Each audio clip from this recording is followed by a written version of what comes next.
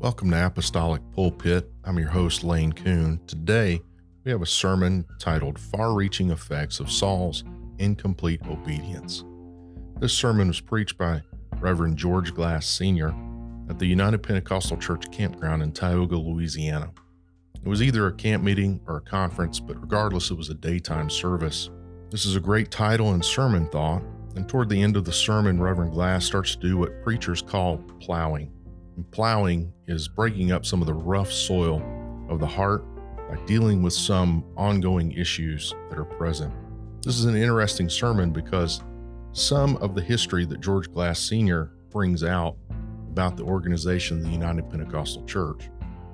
This recording came from a cassette tape, and about halfway through, some audio drops, and that audio that was missed, you'll notice, was when the tape was being turned over for the recording.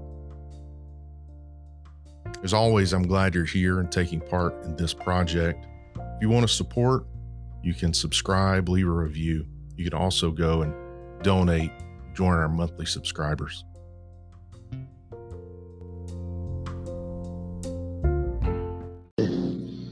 I just kind of visualized how Brother Teddy's going to feel when he finds out we were locked out. I just imagine somebody's going to come on the carpet that had a key and was supposed to open up.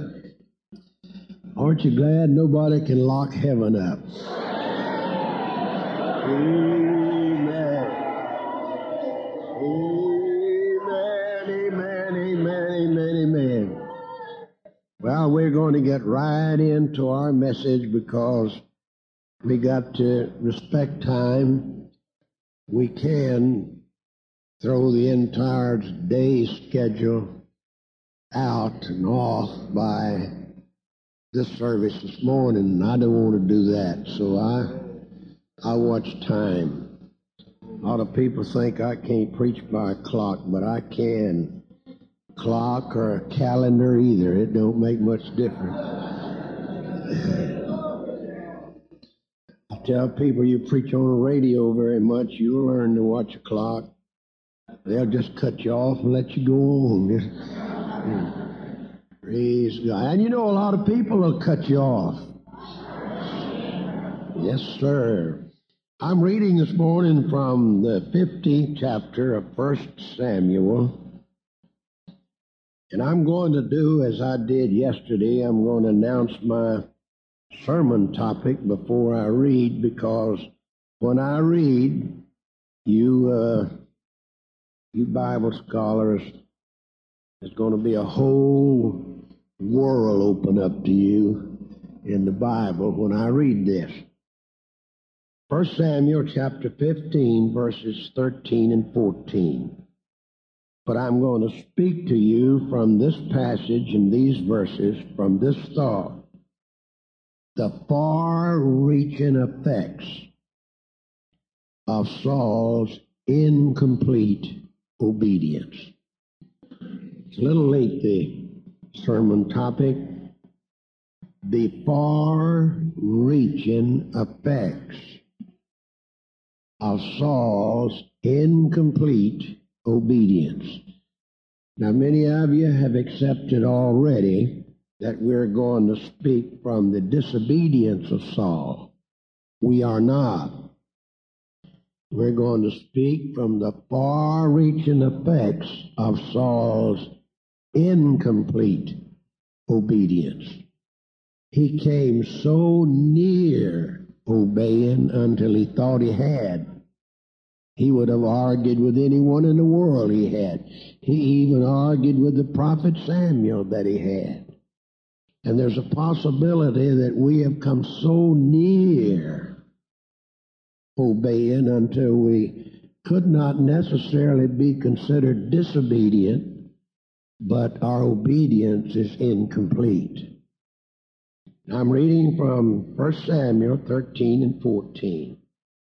And Samuel came to Saul, and Saul said unto him, Blessed be thou of the Lord. I have performed the commandment of the Lord.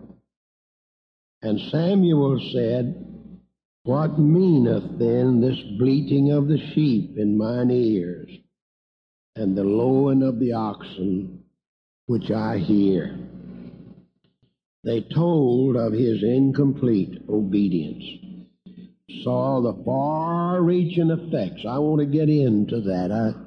I needed every moment that we've lost. The far-reaching effects. It goes back and it goes forward. Saul's incomplete obedience. You may be seated.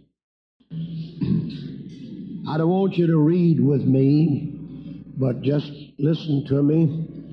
Beginning with the first verse of this chapter, Samuel reminds Saul of the day that God told him to anoint him king over his people Israel.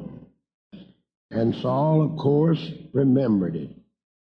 Then Samuel said, Thus saith the Lord of hosts, I remember that which Amalek did to Israel, how he laid wait for him in the way when he came up from Egypt.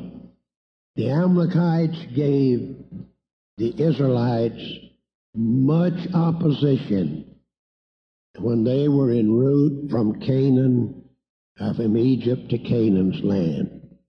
They withstood them just constantly, gave them so much trouble. On one particular day, they were in battle and war, and Moses said to his general Joshua, You take our army down in the valley, and I'm going up on the hilltop, and I'll be on the top of the hill in the morning. At daybreak, when the battle starts, and you take the army against the Amalekites. Well, you can visualize the warfare in that day was so different from today. It was just man to man, club to club, sword to sword, just meeting face to face, battling it out.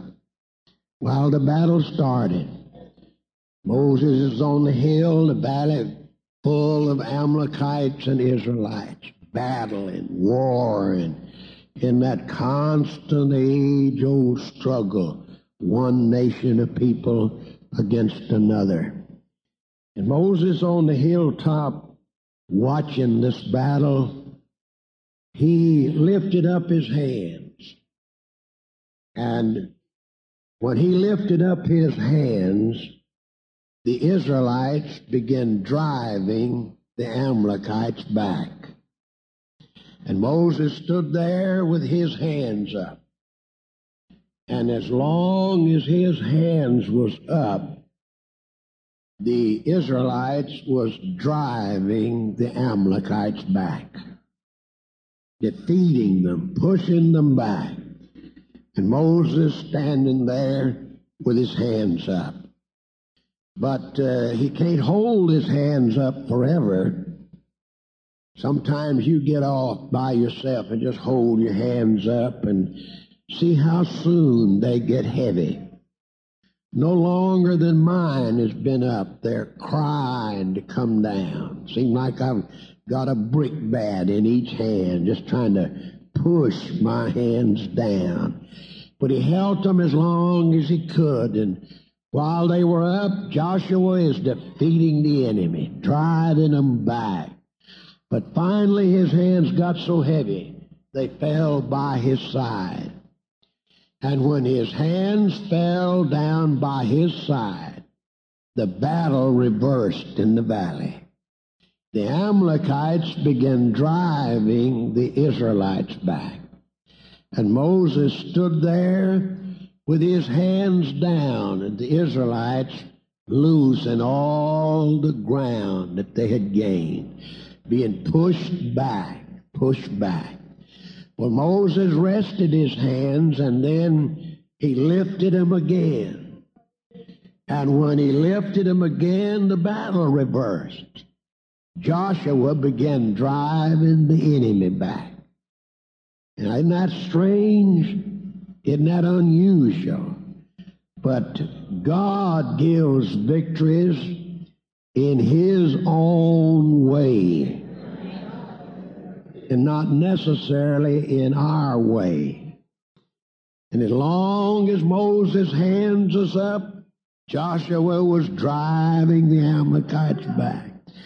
Keep your hands up, Moses. Well, how long? How long can a man stand up there with his hands up? He held them up again, no doubt, just as long as he could, and down they came. And when they came down, battle reversed again. That went on until it was clearly understood, without anyone telling them, that the victory is not dependent on the strength of the army in the valley, but it's dependent on where the leader's hands are. I'm going to drive a point home here this morning. The victory that God's given comes God's way. It is not by might, it is not by power, but it's by my strength, my spirit, saith the Lord. And I want a God-given victory. Praise the Lord. God-given. Our churches need God-given victories. Not a little splash-over spirit when a choir sings, a little shout in your feet, and as soon as the song's over, it's all over. What we need is a God-sent victory that all hell can't deprive us of. Praise the Lord! Praise the Lord! Well, we can have it. We can have it. We can have it. Keep your hands up, Moses. That's determining our victory or defeat. And we want a victory. But how can you expect that man to stand there forever with his hands up? He needs some help. And there was a couple of men, thank God for men that can see. There was a couple of men saw when Moses' hands is up, Joshua is winning the battle. When Moses' hands are down, Joshua's losing the battle. And these two men, Aaron and Hur, they got them a stone. And they brought that stone and placed it right behind Moses. And they took Moses and set him down on that stone. And one got on one side and held this hand up. Another got on this side and held this hand up. And with the support of good, consecrated, dedicated, understanding, loving men, the leader's hands were stayed up and Joshua won the battle. Praise the Lord. The greatest need of this hour in our church is dedicated, consecrated, God-fearing, God-loving men and women that will hold their leaders' hands up.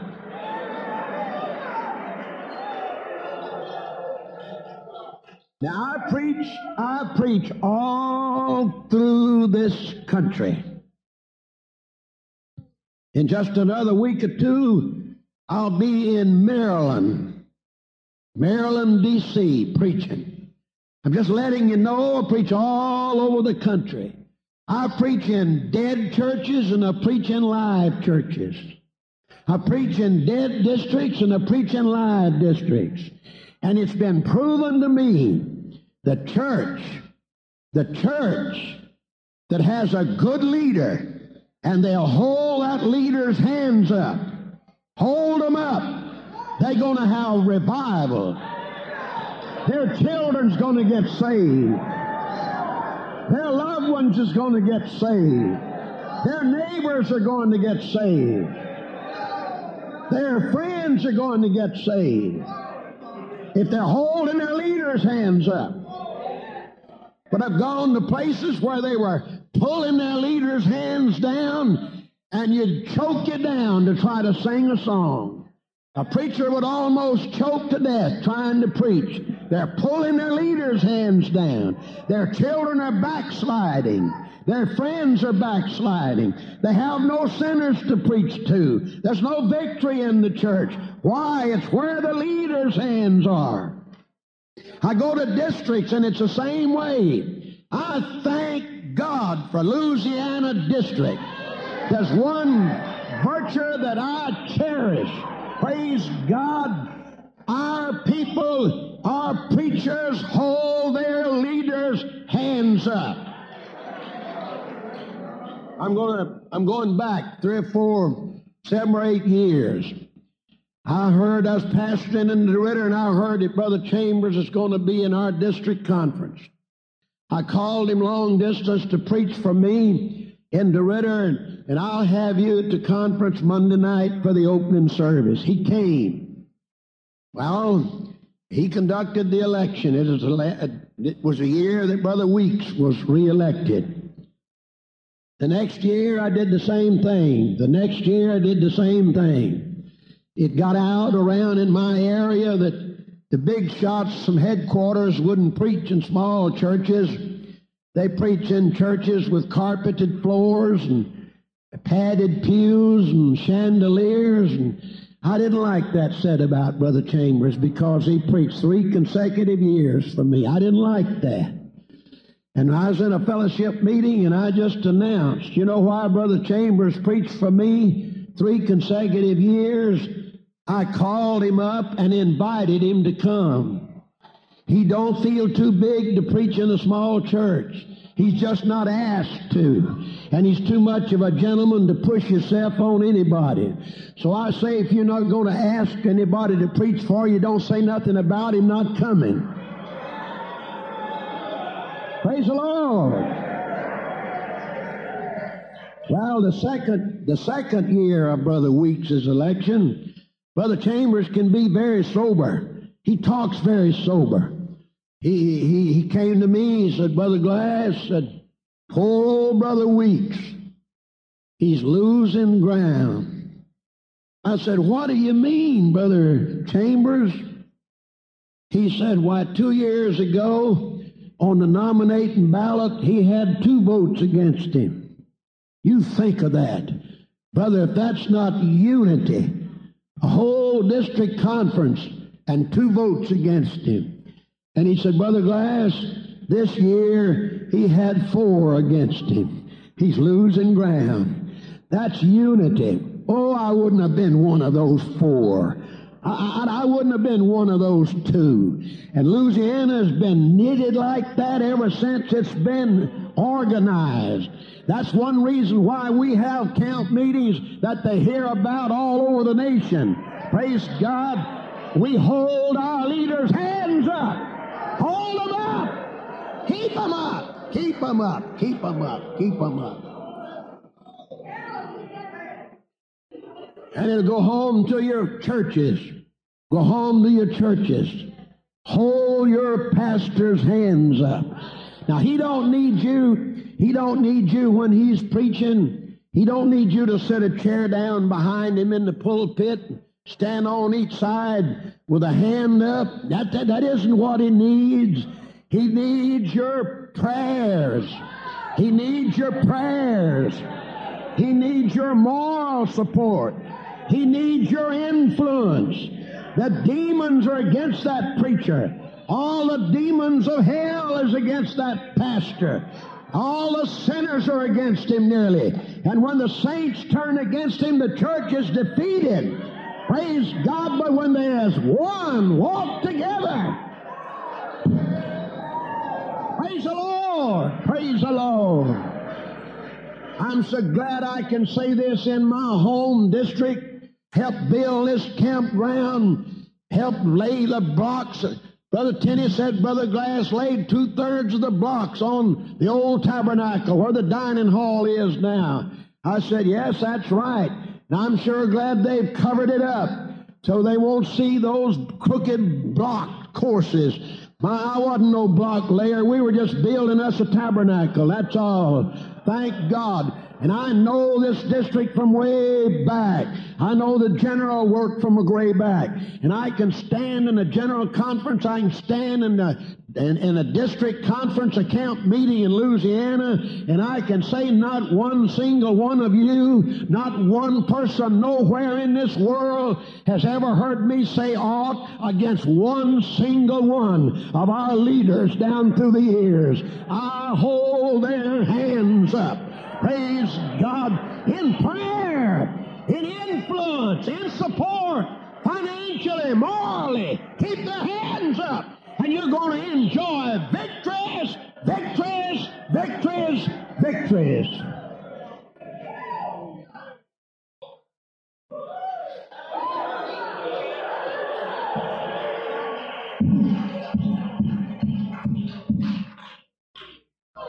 Well, after the battle is over, God spoke to Moses. And he said, Moses, I want you to rehearse this in the ears of Joshua. I am going to wipe the Amalekites off the face of the earth. I am going to destroy them as a nation. Now, they'll no longer be a people because of the opposition that they have given Israel, my people, in journeying to Canaan's land. Well, Moses, no doubt, was something like us. If God tells you he's going to do that, you kind of expect him to do it that day. And we do. We don't have patience enough to wait. Well, God really did do it in his day, but not in Moses' day. You see, a day with the Lord is 1,000 years with us. And 1,000 years with us is just one single day with God. And the Lord said, I'm going to destroy them off of the face of the earth. And they'll no longer be a people. Well, Moses did not live to see that. Did not live to see it. But God made that promise to Moses. He told him to rehearse it in the ears of Joshua. And he did. But neither of them lived to see it. But God kept his promise. 400 years later, he spoke to Samuel and said, tell Saul to mobilize him an army and destroy the Amalekites off of the face of the earth. I want him to not only destroy the men, but the women, the children, the sucklings, the babies, the sheep, the camels, the asses, all of their spoil. I don't want nothing left of them. Now that's in keeping with the promise that God made Moses and told him to rehearse it in the ears of Joshua 400 years ago. And now God is keeping his promise. That's in his day. That's really before dinner with God. That's the same day that he promised it. Don't get impatient with the Lord. He'll keep every promise he ever made in his own good time. I think about the Lord telling Peter, he comes up on the Sea of Galilee after Peter has fished all night and mended his nets and put them away. And the Lord said, let your net down on the right side of the ship. Well, Peter's first thought is, I've already mended my nets and put them away. Why didn't you come about 3 o'clock this morning while I had them out there in the water? That would have been my time for you to come. No, God comes in His time. God comes in His time. And it may not be the best time for you, you think, but it's the best time for God and you. And He comes in His own good time. Praise the Lord. Well, He said, here now, 400 years later, I read to you or quoted to you, God told Samuel, tell Saul to destroy all the Amalekites off of the face of the earth. Destroy them. Destroy them. The women, the children, the sucklings, all of their spoil. I don't want them to no longer be a nation. That's in keeping with the promise. Well, Saul mobilized him an army of 210,000 men.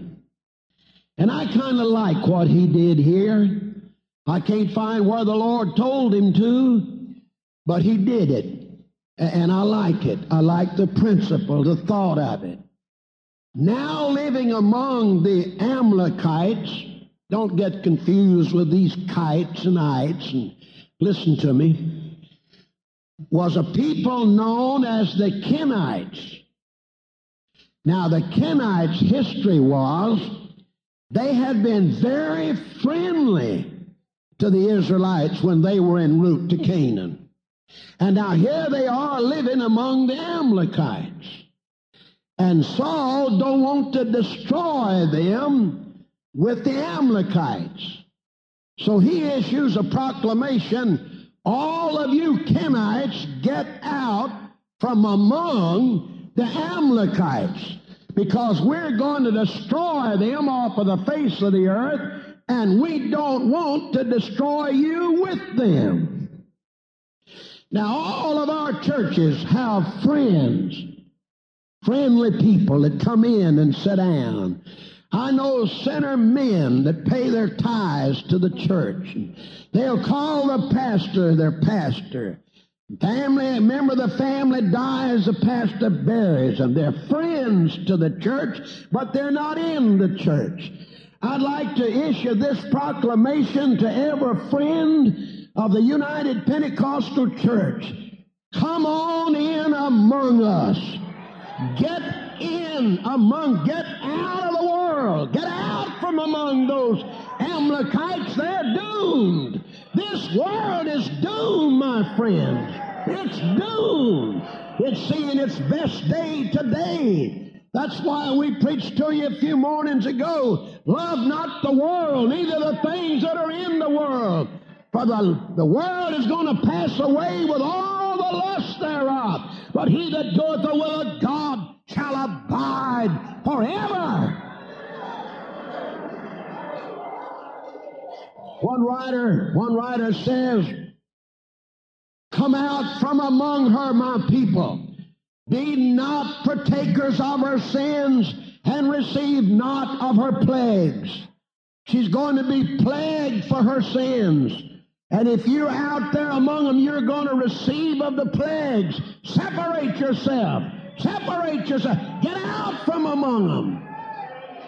Well, the Kenites must have appreciated Saul's proclamation, and Saul gave them time, and they got out from among the Amalekites. And then Saul waded into them. He slew them. The scripture says from Havilah to Shir. That's across the nation, down against the Egyptians' border. He slew Amalekites and slew their spoil. He had enough evidence outwardly to convince anybody in the world that he'd obeyed the Lord. And a lot of people have enough evidence outwardly that they've obeyed the Lord. He could have took you on top of this hill and said, look down that hillside. And all you would see is slain Amalekites and their spoil. Women, children, sucklings, camels, sheep, oxen, asses. Now look down this hillside, there, down that hillside, and up the other is slain Amalekites and their spoil. Now look down this way. Let's go up on this hilltop. He could have just given you all the evidence that you wanted, that he had kept the commandments of God. And that seems to satisfy all of us, just so live that people can't see anything to criticize us about. We better forget about the fear of criticism and get the fear of God. Praise the Lord. If they want to find fault with you, they'll find it no matter what you do. Praise the Lord. Yet, tell you who the Lord's a-coming after. He's a-coming after the church. And I'm going to stay right in the big middle of the church. I'm going to stay with it. You've got me on your hands.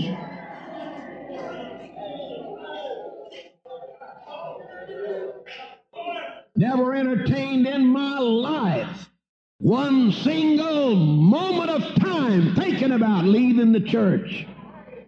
Never. I've had other organizations to contact me and ask me. No, I've never changed. I've never changed. When I come into the organization many years ago, it was called PMA. That is Pentecostal Ministerial Alliance. And after I got papers with the Pentecostal Ministerial Alliance, I heard there's another organization called the PAFJC. I was so disappointed. I never will forget in my young Christian life how disappointed I was. And when I heard there was another organization, I actually in my heart wondered if you could belong to both of them. And I found out you couldn't carry credentials with both of them, but you could actually belong to both of them if you'd love both of them. Praise the Lord. A little later on, they changed the name of the organization I was in from Pentecostal Ministerial Alliance to Pentecostal Church Incorporated. That was what was called the PCI. Now, I didn't make no change. They just changed the name. I made no change. I never made a change. I'm right where I started off. Well, I stayed in the PCI, loving the PAJC. I see a few of you here.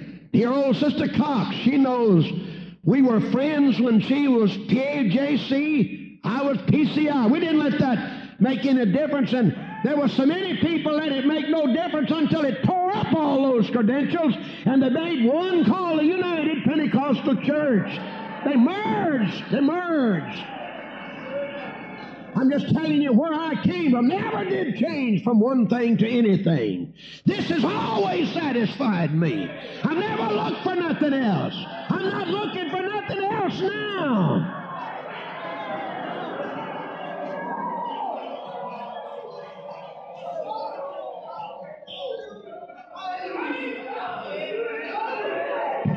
Praise the Lord. God woke Samuel up. It repenteth me that I ever made Saul king.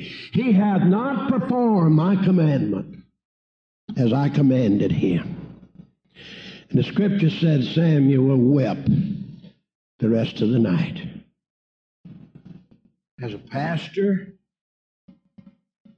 I know what it is to wake up in the night, 2 or 3 o'clock in the morning, and it hits you.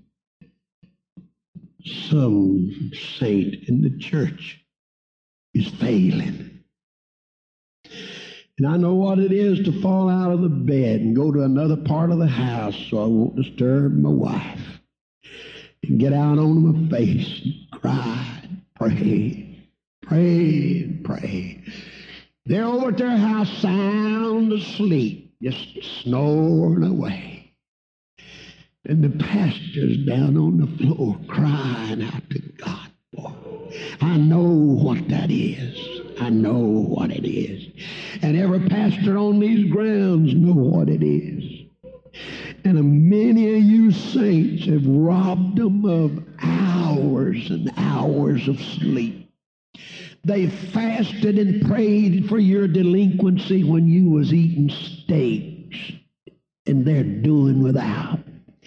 You were drinking cool, cold iced tea or ice water, and their tongue was thick, fasting and praying and depriving themselves of water, praying. You're going to face God, folks. You're going to face God for the heartache that you've caused your leaders. My district leader is in this building this morning. There's not a one of you on these grounds that appreciate him more than I do. I could get up here and call him son. I could. I baptized him in Jesus' name. Received the Holy Ghost when he was a sophomore. Brought him on these grounds when he's 17, and we gave him a local license. You couldn't give him before then. But there's not a preacher on these grounds got more respect for Brother T.F. Tenney than I have. You'll never hear me call him Tom. I hear some of them calling him Tom. You'd never hear me call him Tom. That's my district superintendent. Over me. Over me. And I try to do what he tells me to do. And he's told me to do some things that I had to do a lot of canceling out other things to do. But I did it, and I'll do it again. I respect my leader. Praise the Lord. Had a young evangelist come to hold me a revival. And before he come there, the church knew him. They called him Jimmy. His name was Jimmy Meade. I forget what his wife's name was. They called her by her given name. But the night before they came to start their revival, I told that church, I don't want to hear a one of you call him Jimmy. And I don't want to hear a one of you call her whatever her given name was. They're coming here as ministers of the gospel of Jesus Christ. The highest office God has to give a man is a call to the ministry. And I want you to call him Brother Meade and Sister Meade. I want you to have respect and honor for them.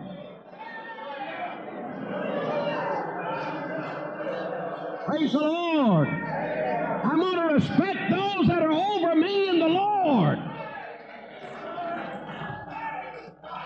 My own son is my pastor. But in the town of DeRidder, nobody ever heard me call him son. Nobody's ever heard me call him George. I respect him as my pastor. I call him pastor. Pastor. Pastor Glass. It's respect. Some people are so disrespectful. They can say the hardest things against their pastor and then play the hypocrite and put their arms around them and tell them they love them. I wouldn't be that kind of a hypocrite for nothing in the world. I'd rather be one that slips in at the back door of a theater. I'd rather be one that slips in at the back door of an arena. I'd rather be one that slips in at the back door of a carnival than to be one that criticizes, bemeans, and runs down and talks about my pastor or my leader and then tell him I love him. What a lie! What a hypocrite!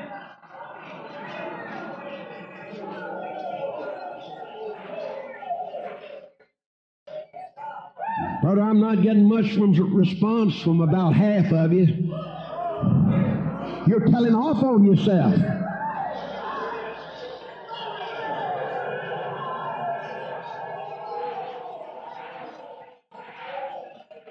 Oh, yeah. You'll never lose. You'll never lose. You'll never lose. David respected Saul as long as he lived. After Saul was backslid and seeking the life of David, he still respected him as the anointed of God. Somebody said, yeah, bring up all that Saul. Well, David said, when God's through with him, he'll take him out of the way. I won't have to do it. God will move him.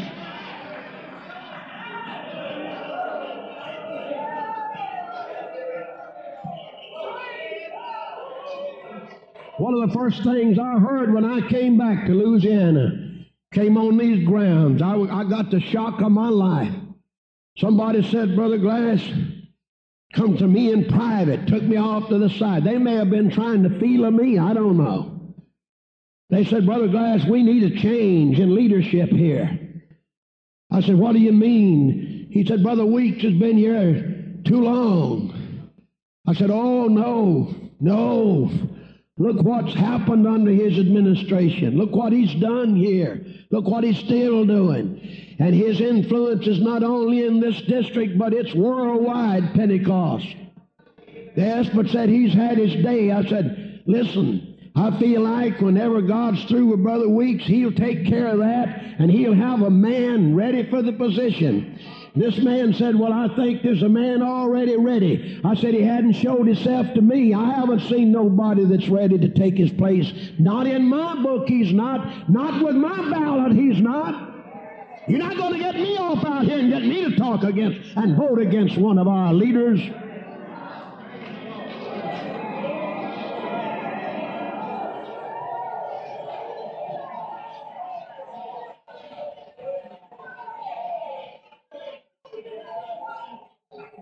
I hadn't been back into Ritter but a very short time.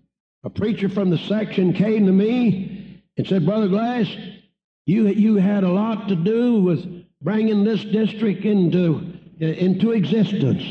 You were the first secretary, one of the first officers. You helped build everything on the campground as long as you was here. You've been an organizational man all your life. Now, we're ready to elect you presbyter against Brother Ashworth. Sitting in the privacy of my study, I looked at him. I said, listen, Brother Ashworth has never done me nothing but good. He's my presbyter. He hadn't failed me nowhere that I know of. He's also my friend. And I want you to know that I won't run against him. I'm going further than that. I won't vote against him. I'm with him on the ballot. And you know what I found out a little later? That man didn't want me running against Brother Ashworth. That's the way he had it, getting me into a conversation. He wanted me to say, no, you run against him. You run against him. But he got the shock of his life. I'm not going to support nobody against him. Praise God. Praise God. Praise the Lord.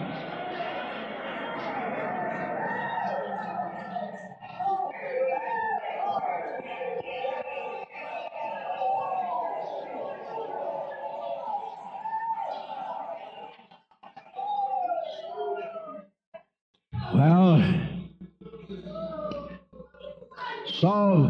Saul got up from his weeping, and he went out to meet, Samuel got up from his weeping the rest of the night, went out to meet Saul. And I don't feel like Saul was really playing the hypocrite. I feel like he was as sincere as you and I are. He said, blessed be thou of the Lord. I have kept the commandments of the Lord this day. Felt real good. He'd kept them. He felt like he had. Just like you feel like you have. And you may have to 90%. But God's 100%er. Oh, I'm really warmed up now. Let me finish. What meaneth then this bleating of the sheep and lowing of the oxen which I hear? Saul justified himself, tried to. We kept back the best offer for sacrifice. God's not asking for sacrifice. He's asking for obedience. Now here's my subject, the far-reaching effects. Look how far it reached. It reached back 400 years and affected a promise God made to Moses and told him to confirm it in the ears of Joshua. You don't know what your life really touches. You didn't just come into church in this 20th century. You've come into the church of the living God that started way back yonder. And He's given you a chance to fit into a little link in it. If He tarries His coming, it'll go on after you're gone. Are you going to contribute to it while you're in it, or are you going to take away from it? You can even take away from what saints have done that's already in their grave. Or you can add to it.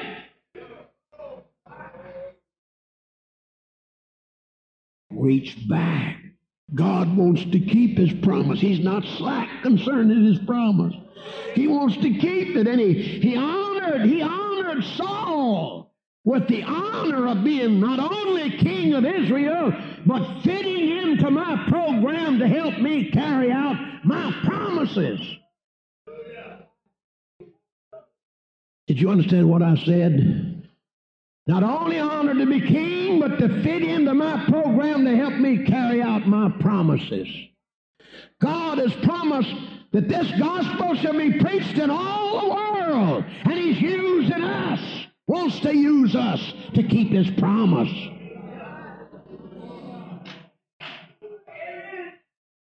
Your disobedience, backslidden condition, and backsliding affects more people than you. You're not the only one involved in this. You're in the eternal program of God.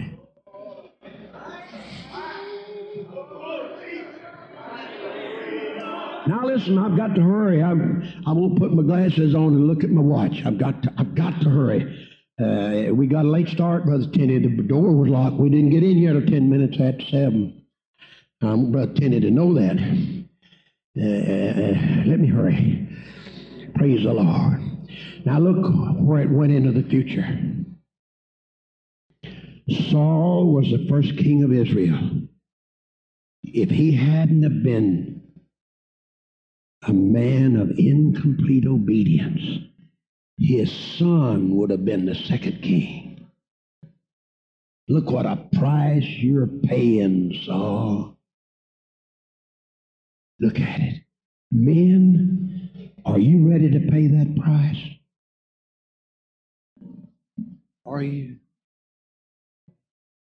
Then the third king could have been Jonathan's son. The fourth king could have been Saul's great-grandson.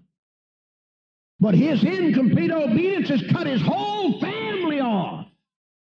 Whole family. God's established His kingdom with another family. David's family. Are you ready to pay that price?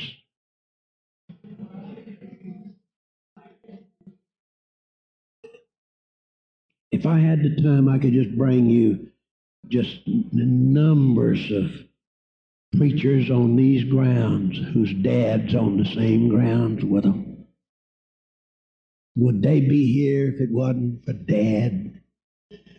I could bring to you any number of men and women, saints on this campground. Their children are here with them. Would their children be here if they weren't?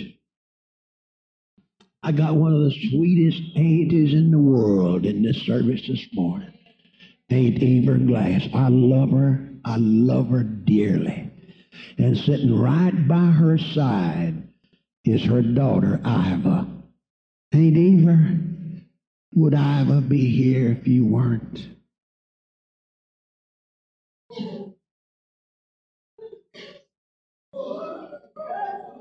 I'll use our district superintendent. He's got one son, pastor in a church in Lafayette. Brother Tenney, would he be pastoring the church? Had you not give your heart to God when you was a sophomore in high school? Far-reaching effect. His daughter married a preacher. Would she, Terry, married a preacher? Had she not grown up in a preacher's home? Far-reaching effect. Don't break that chain. I told you I am a third-generation Pentecost, and I'm 74 years old. We'll be in 10 days. 2 ahead of me and 2 behind me. I'm the middle link. 2 ahead and 2 behind. Am I going to break that link? Am I going to break that link? 5 generations in the family. 5. My mother, grandmother, my children, their children. 5 generations. Don't break it. Don't break it. Don't. Far-reaching effects. Far-reaching. Saul, you're depriving every member of your family. Not just you. Dads, you're supposed to lead the way. God pity the poor little wife that's trying to raise a family of children with an unsaved husband.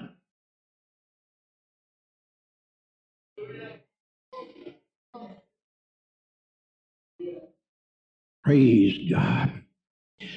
In less than 50 years, Saul's family is completely annihilated. Can't find them. Where are they? David is still king. Less than 50 years, Saul's dead, his whole family's gone. And David cries out, does anybody know, does anyone know where there's one single member of Saul's family? I'd like to do him good for Jonathan's sake. And somebody spoke up and said, I can tell you down at Loaded Bar's Mephibosheth. Mephibosheth was a cripple, lame prince. The nurse dropped him, crippled him while they were trying to escape when Saul's family was destroyed. And they were all destroyed but Mephibosheth. David is kind enough to bring him into the temple and let him eat at his table and sleep in the temple the rest of his life. Restored to him all that Saul lost.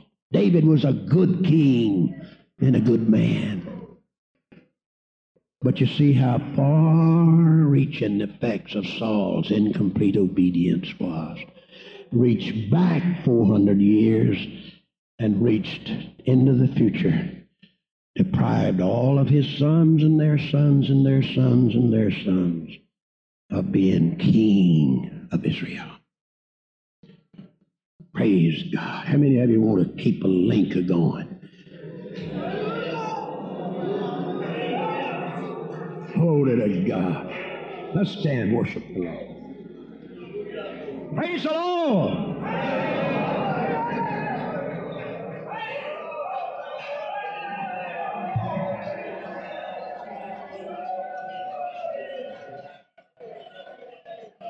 Thank you, Lord.